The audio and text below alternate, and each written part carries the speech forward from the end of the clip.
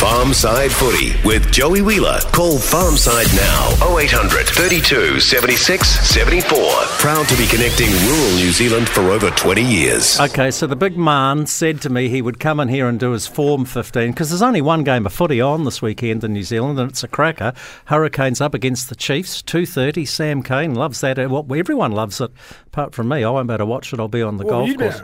I'll be on the golf course. Swinging that granny stick of yours. Yeah, too right. Anyhow, you asked me to name my Form 15 and honestly, I've struggled a bit, but I've got Big Ethan de Groot and Samasoni. I agree. And I Brodie Retallick. Well, who'd you go as your tight head? No, I haven't. No, I'm only naming them sort of my favourites. Oh, right. No, I'm not going through the whole bloody team. He's not being too pedantic. Yeah, right, okay. And I'd always have Scott Barrett in the team, but he's my number 6 till the cows come home. This young guy at halfback, Roygard, is that?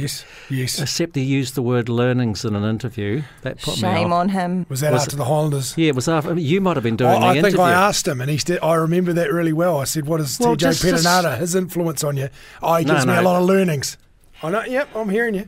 I say, don't start me on TJ. Damien McKenzie, Geordie, and Mark Talia. You've got to have him in at the moment, right? So you fill in the missing pieces. Yeah, I will. Tight head prop. Now, one guy, this is probably a little bit controversial, and that's Jermaine Ainsley. He started every game for the Highlanders this season, playing massive minutes. That front row and that tight five of the Highlanders hasn't gone backwards, actually dominated the majority of the New Zealand teams. Lomax is there or thereabouts, but I've just been super impressed with Jermaine's work rate. I've gone Scott Barrett and Retallick in the second row. Ethan Blackadder always gets a nod for me. Good Marco man in the 6 jersey. Yeah. Sam Cane. Is he big enough to be an All Black 6? Yeah, that's always the question. I think in the future he's probably going to become a 7 because they're all going to go to that sort of mould of loose forwards are all going to be sort of similar size, the back three. So, a fantastic footy player, 10 turnovers this season. Dalton Papali'i and Sam Cane, it was a flip of the coin. I always back Sam Cane at Test match footy. His game's made for that. 51 tackles this season, hasn't missed a single one. So, fantastic from the All Black captain. Underrated player. Hoskins Satutu tops all the stats this year in terms of carries, ball carries. He's having a massive season. Nice line out forward. Have to put a Blues man in there. Bit of a seagull. Anyhow, he is a little bit of a seagull. We'd have whipped through these, Joey. Yeah, Cam Roygard, same as you. 24 defenders beaten. Brilliant footy player. Lester Whanganuku on the left wing for me.